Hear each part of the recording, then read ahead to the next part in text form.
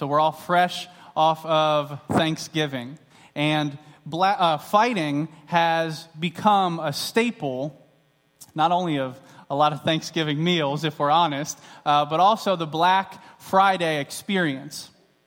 Although 2016 looked dull in comparison to the exploits of years gone by, measured by the footage of fights that was uploaded to social media or lack thereof, and the associated hashtags that did not trend this Black Friday, the evidence remains. A young man, recently first-time father, star athlete Damon Carter, only 21 years young, shot and killed outside of a Macy's in Atlantic City. Then, in Reno, Nevada, another young man, only 33, once again shot and killed following a road rage incident associated with a parking spot right outside of a Walmart.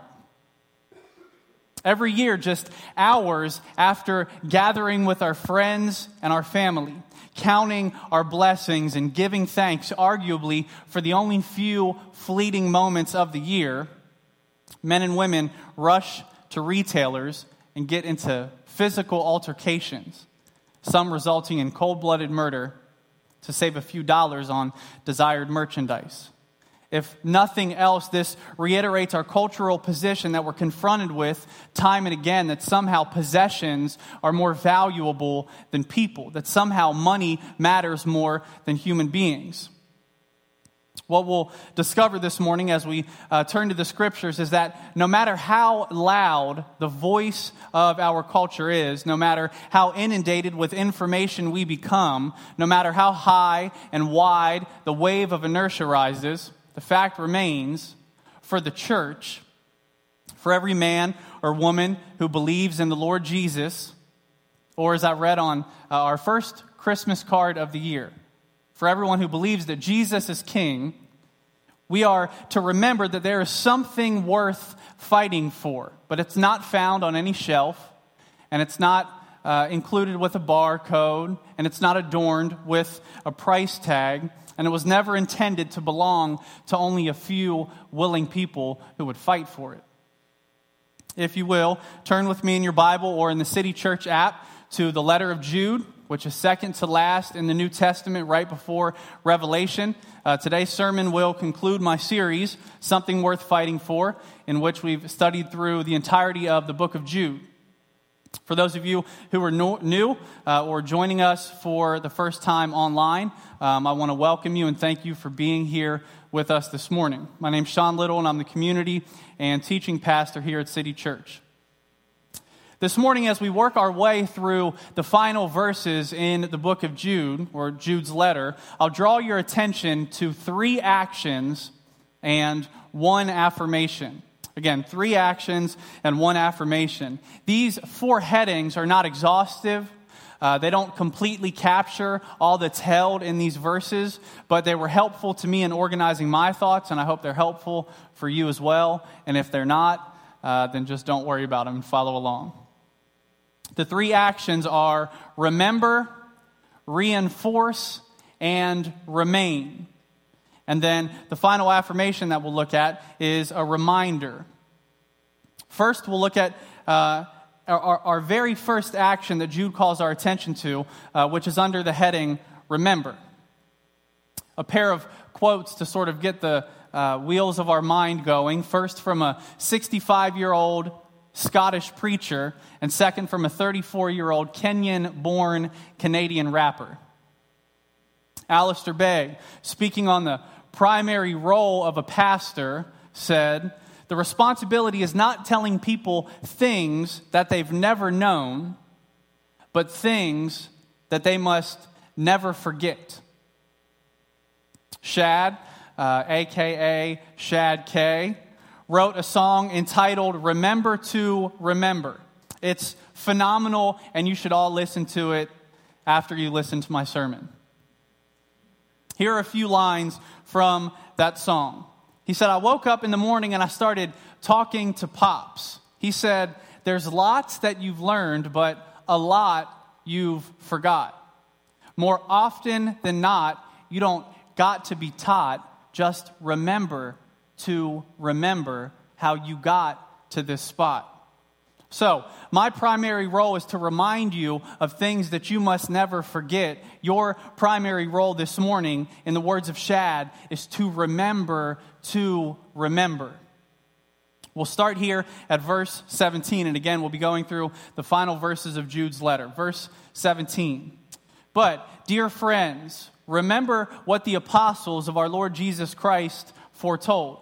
They said to you, in the last times there will be scoffers who will follow their own ungodly desires. These are the people who divide you, who follow mere natural instincts and do not have the Spirit. These first few verses are under the heading of remember. And as I'll draw your attention to, it's because there are many things that we must remember as Christians. Arguably, the most important thing that we should remember, that we should carry in our pocket with us as we come and as we go, is that we are beloved. And you might take a minute to write that word down, that we are beloved, which is the real meaning of the word behind what's been translated here in verse 17 as, quote, dear friends. The Greek word is agapetos. Agapetos. Again, meaning beloved or the object of love. I want to draw your attention to where we first find this word, agapetos, how it's used, and to whom it's applied. 3 illustrations, all from the Gospel of Matthew. Matthew 3, Matthew 12, and Matthew 17. In Matthew 3, Jesus makes his way to his cousin, John the baptizer. And in the very moments after he's baptized, the heavens are torn open.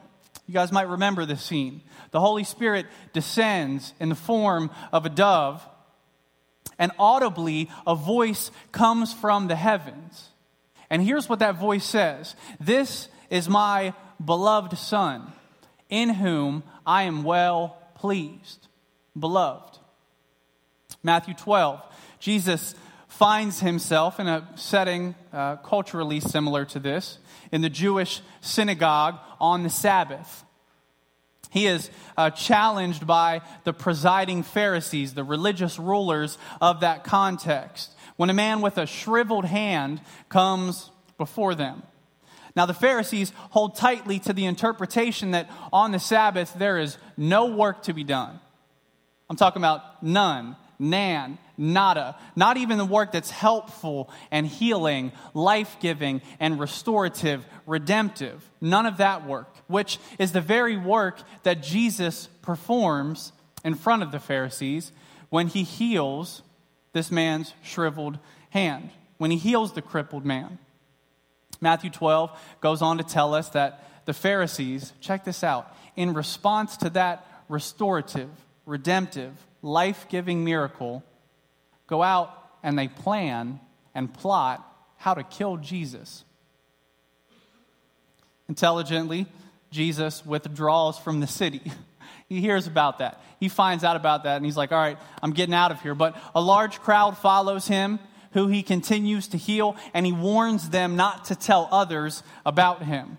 This was prophesied, or as I talked about last week, it was foretold in Isaiah 42 and fulfilled again where we are in Matthew 12, which reads, behold, my servant, whom I have chosen, my beloved, there it is again, in whom my soul is well pleased. I will put my spirit on him, and he will proclaim justice to the nations. He will not quarrel or cry out.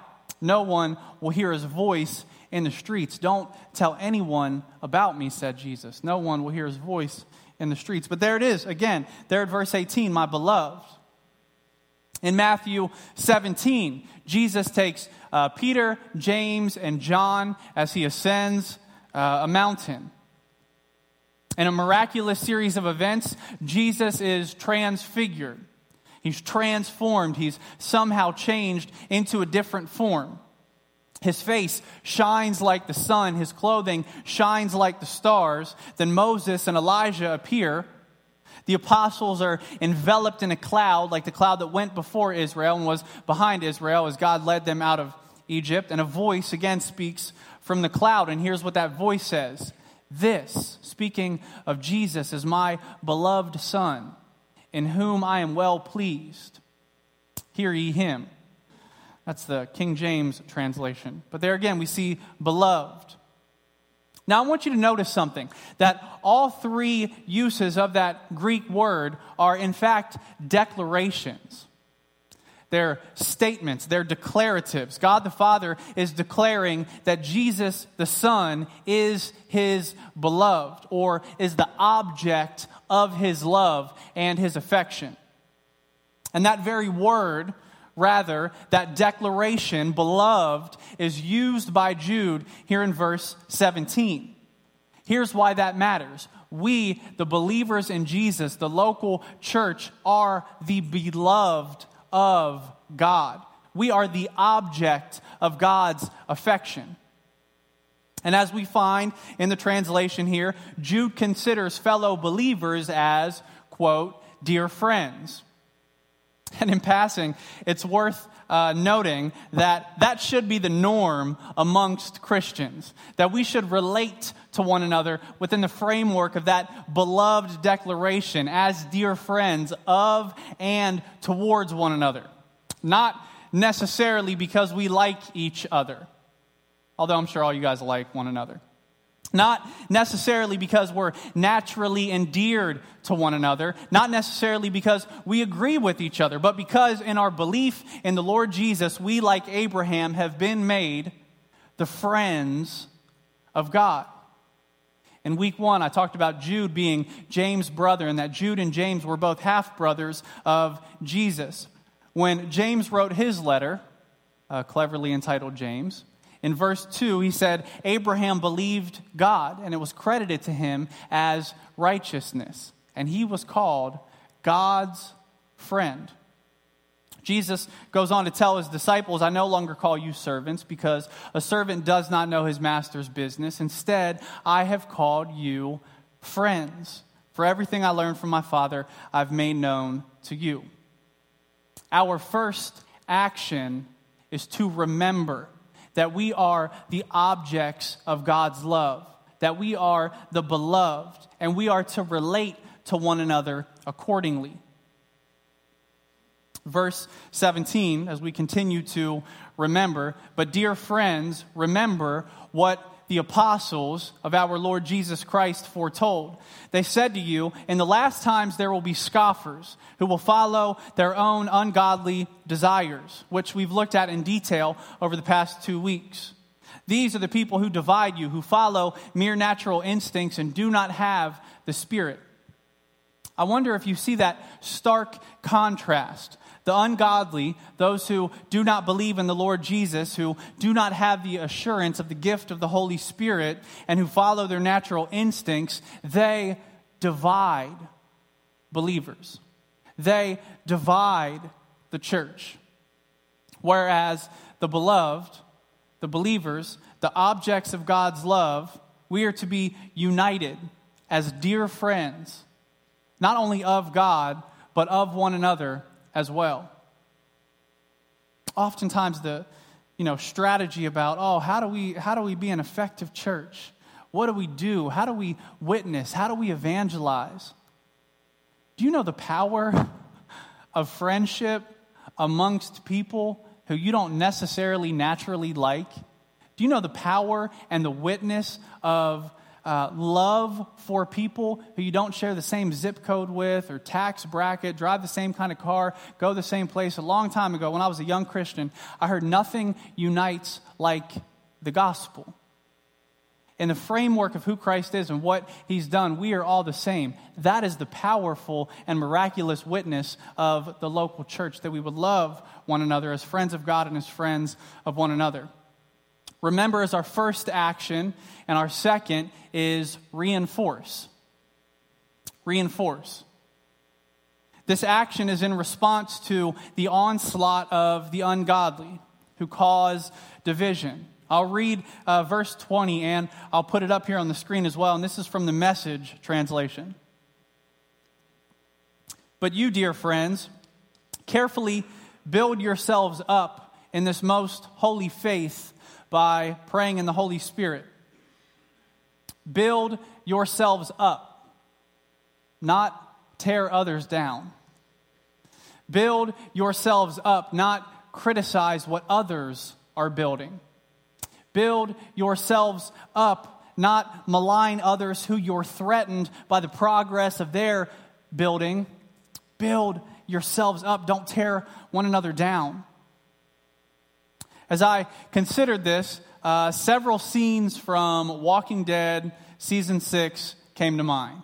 And look, I don't know what you think about when you're reading the Bible, but this week, that's what I thought of. Walking Dead Season 6. Inside of, and this is not like a spoiler alert. I hope it's not. Okay, so inside the walls of Alexandria, if you guys who have watched Season 6 know what I'm talking about, the community is concerned about the potential of a bell tower crashing in on the wall that protects them from the zombies. And I don't know why they don't call them zombies. Do you notice that? They call them walkers, they call them the dead, they never just call them zombies. They're zombies. I don't know why they don't call them that. Anyway, so they're concerned about the bell tower crashing in on the wall that protects them from the walkers.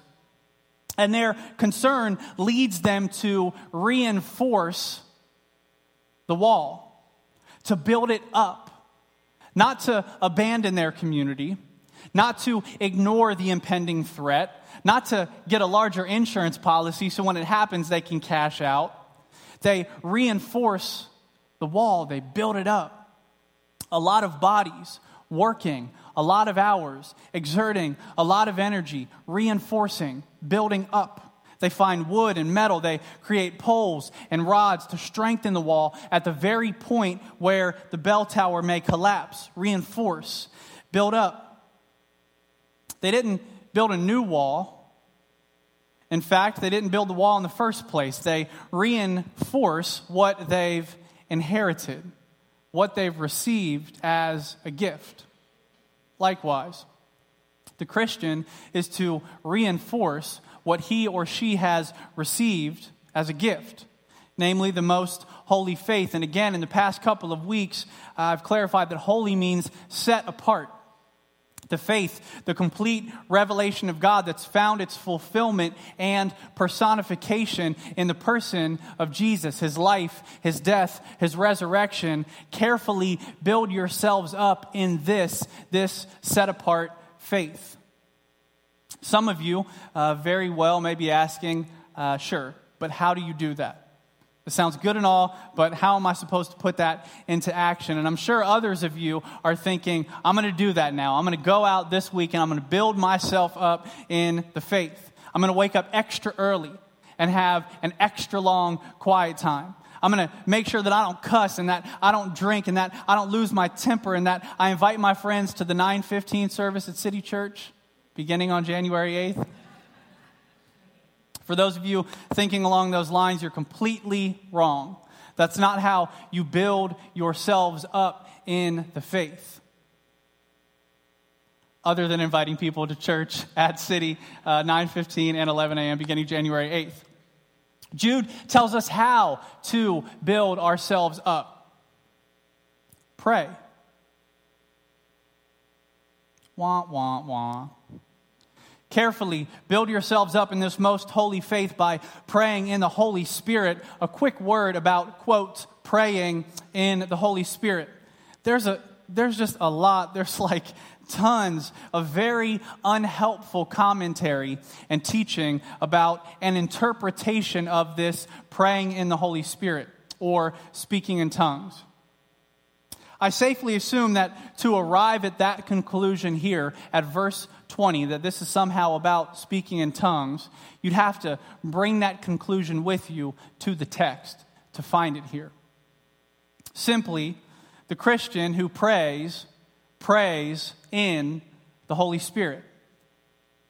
A few helpful clarifications about the confusion so often surrounding the Holy Spirit. Jesus tells his disciples that it's better that he goes away so that he can send the Holy Spirit, who he refers to as the helper. Jesus calls The Holy Spirit, the helper of those who believe in him. What a simple, beautiful, endearing way to think about the Holy Spirit. He says the helper will teach the believer everything and remind him or her of everything that Jesus has said. To the Ephesians, Paul writes that the Holy Spirit is a deposit guaranteeing our inheritance. To the Corinthians, Paul writes that the Holy Spirit is a seal upon us and a deposit in our hearts, again, guaranteeing what is to come.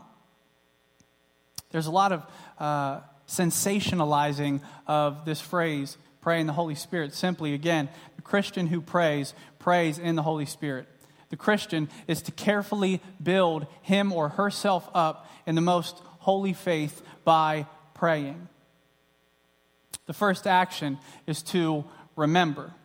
The second action is to reinforce or build up. And the third action is to remain. Remain. Again, we'll see this here at verse 21, which we'll put up on the screen. Keep yourselves in God's love as you wait for the mercy of our Lord Jesus Christ to bring you eternal life. And I want to focus on that phrase, keep yourselves. The word translated keep also means to carefully attend to. Or in other words, attend carefully to yourself. Y'all don't get me started now. A whole sermon series could be built on that idea of attending carefully to yourself. You know how the adage goes, if you were more worried about yourself, you wouldn't have time to be worried about other people. Worried about other people. Enter Facebook, enter Instagram, enter Twitter, enter OK Magazine, Star Magazine, In Touch, US Weekly, TMZ, Gossip, The Breakfast Club, the vast majority of what passes for the evening news. Worry about other people. What a world we would live in if we weren't worried about other people. But like I said, don't get me started. Keep yourselves. Remain. Remain. Why? Here's the bottom line. Because no one is responsible for keeping you in God's love. That's not anyone else's responsibility. Dare I say, I'm not responsible. And the church, as it exists in any terms that allows or enables your irresponsibility, is not responsible for keeping you in God's love. You are responsible for yourself, for keeping yourself, for carefully attending to yourself.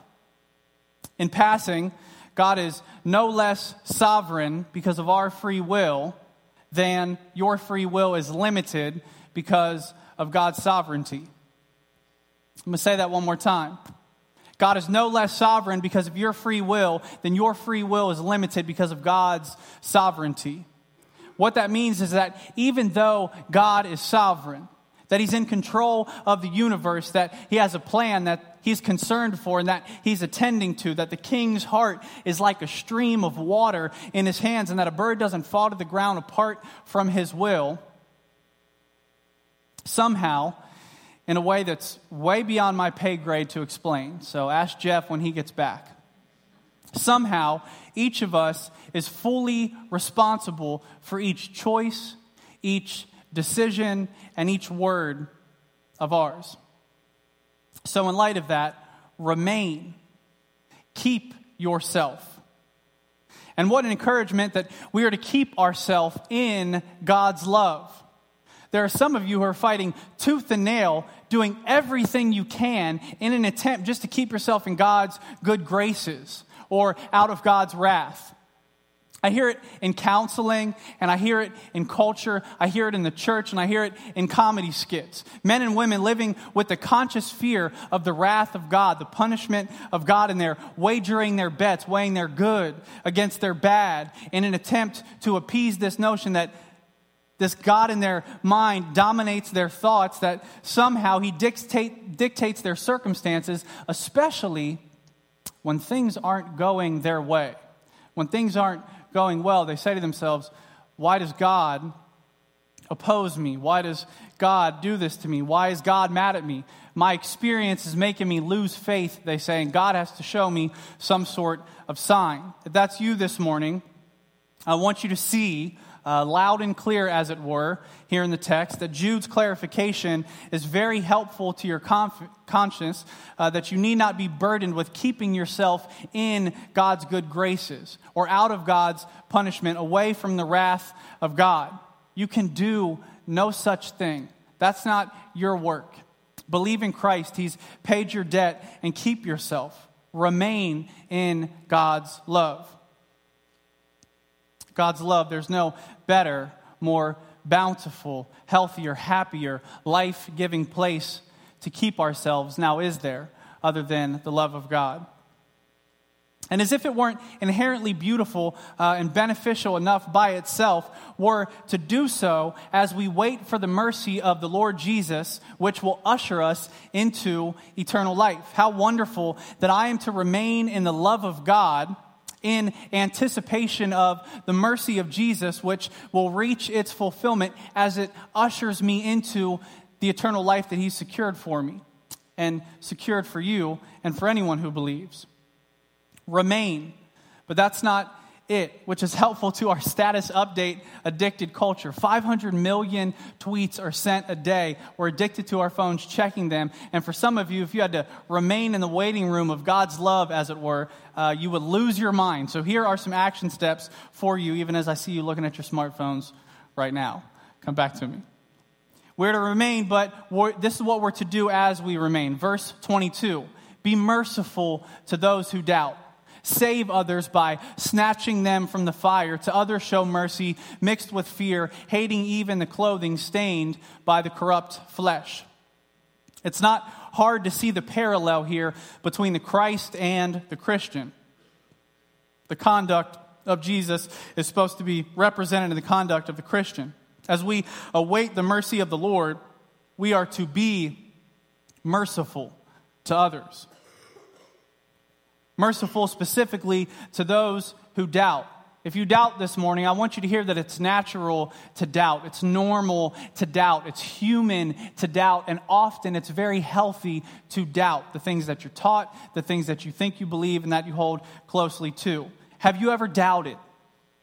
And in the time of your doubt, have you had someone mercifully walk with you into your doubt and help you through your doubt? If so, you know the mercy and the power of that in your own life. Be merciful to those who doubt. Save others by snatching them from the fire. To others show mercy mixed with fear. Mercy mixed with fear really is a peculiar cocktail, isn't it?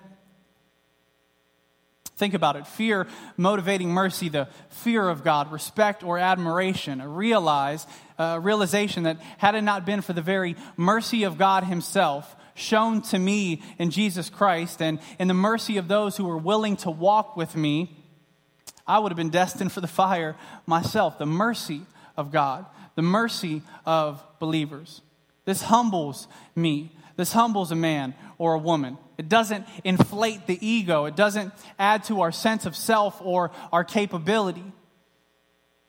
Out of this posture, we can and we should be merciful to others. One last comparison before we move on. In verse 4, in the beginning of the series, I talked about the ungodly and that their conduct is to pervert the grace of God into a license for immorality or sin. Whereas the godly are to hate even the clothing stained by the flesh, which was born in the likeness of Adam, born into sin. But get this is not the hate of self-righteousness that looks past the plank in your own eye to look at the speck in someone else's eye.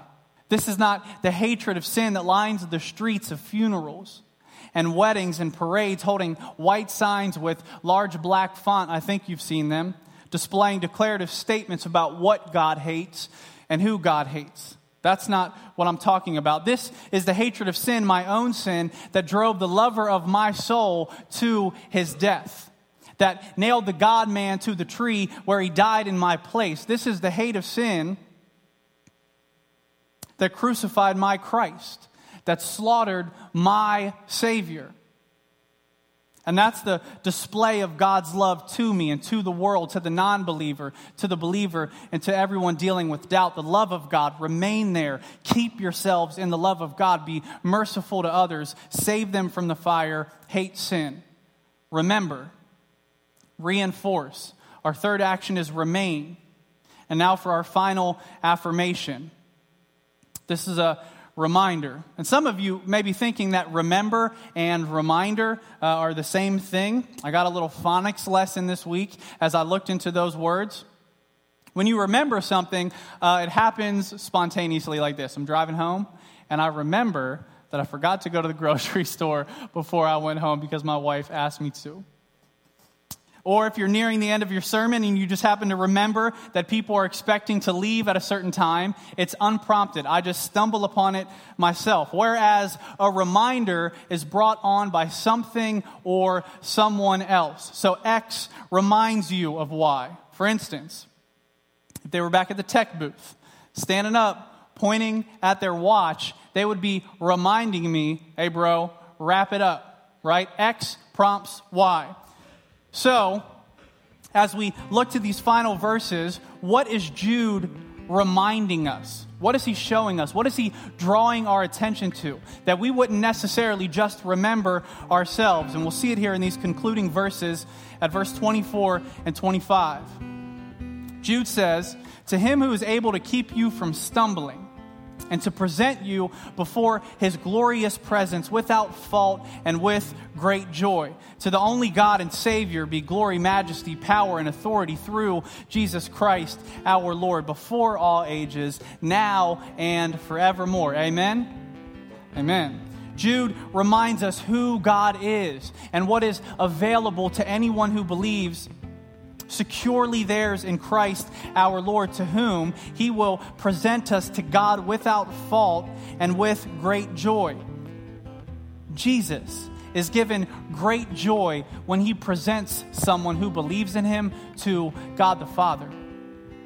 Jesus, to whom glory, majesty, power, and authority belong before time, in time, and into all of eternity.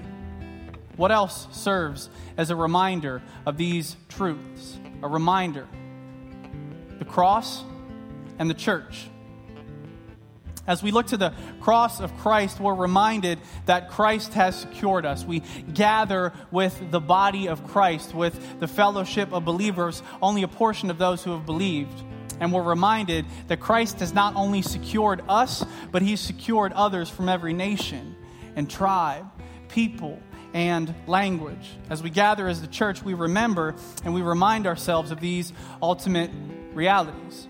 We remember these things. We reinforce the firm foundation that is beneath us in Christ's completed work. We remain in the love of God, and we remind one another that soon Jesus will present us to God, faultless and with great joy, again, for our good and for his glory. And all of this is the very something that the local church should find worth fighting for.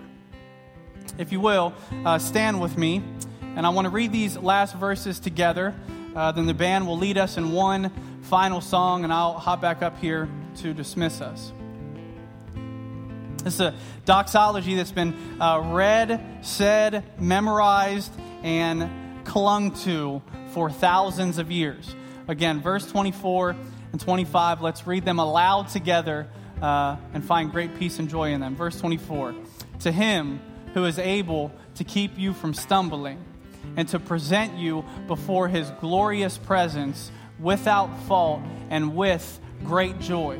To the only God, our Savior, be glory, majesty, power, and authority through Jesus Christ, our Lord, before all ages, now and forever." Amen. Pray with me. Lord, we are thankful for your declaration to us that we are beloved, that we are the object of your affection. And when we doubt that, we need to remember and we need to be reminded to look to the cross, that in Christ you have completed a work that is not ours to touch, that is not ours to add to, that is ours to find rest in, peace in, hope in, joy in, pleasure in, and that we would remember that in the gathering of the local fellowship, in the gathering of the fellow believers who we are seeking to treat as dear friends, co-beloved folks that are the objects of God's love, that is a witness to this troubled world that we live in. God, we are looking for peace. We are looking for a ruler and a king to bring clarity and order to our land, and we fall short when we look anywhere other than the person of Jesus and his work. God, we thank you for the local church, for our part in it. We thank you that you have established the local church for our good and for your glory. And it's in your name that we pray. Amen.